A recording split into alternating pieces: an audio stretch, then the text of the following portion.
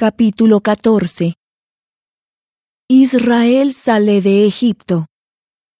Israel cruza el Mar Rojo sobre tierra seca.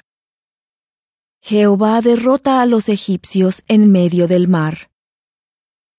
Y habló Jehová a Moisés diciendo: Di a los hijos de Israel que den la vuelta y acampen delante de Pi-hahirot, entre Migdol y el mar, delante de Baal-zephón, delante de ese lugar acamparéis junto al mar.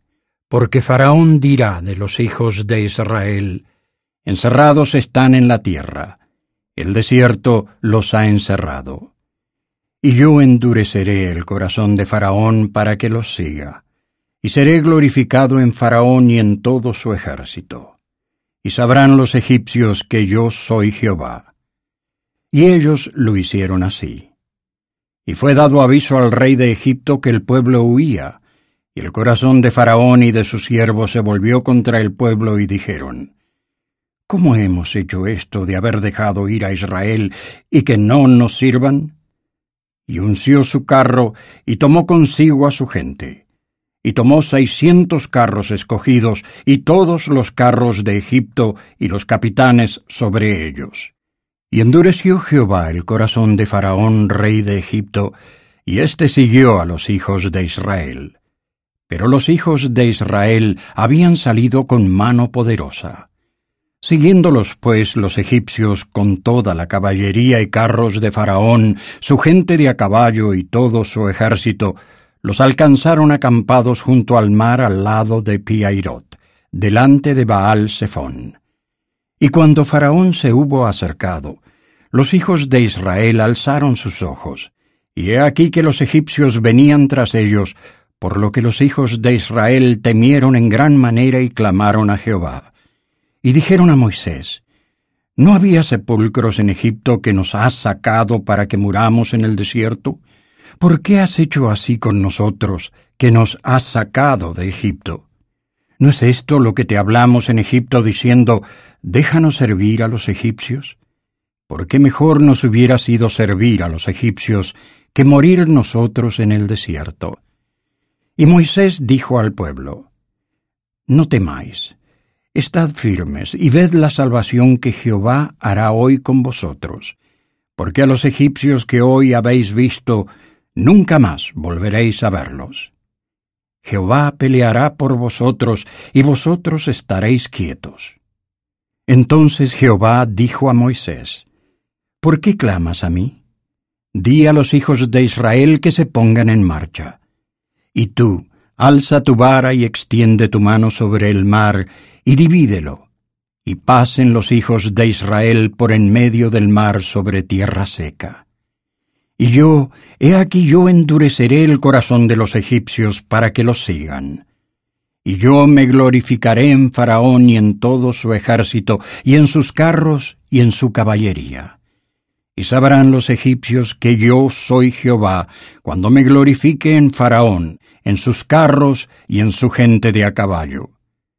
Y el ángel de Dios que iba delante del campamento de Israel se apartó e iba en pos de ellos.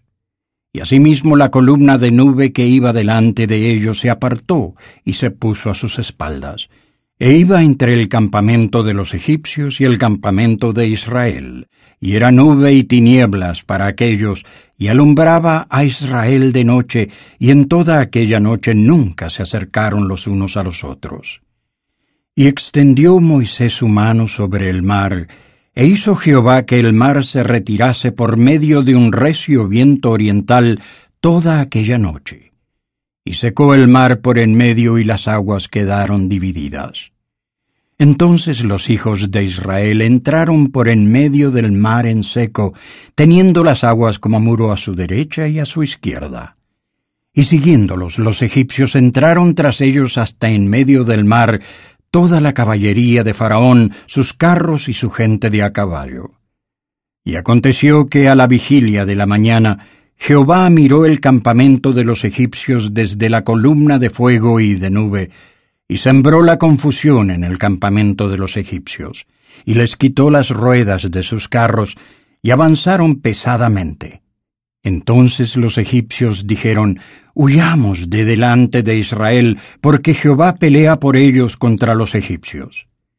Y Jehová dijo a Moisés: «Extiende tu mano sobre el mar para que las aguas se vuelvan sobre los egipcios, sobre sus carros y sobre su caballería».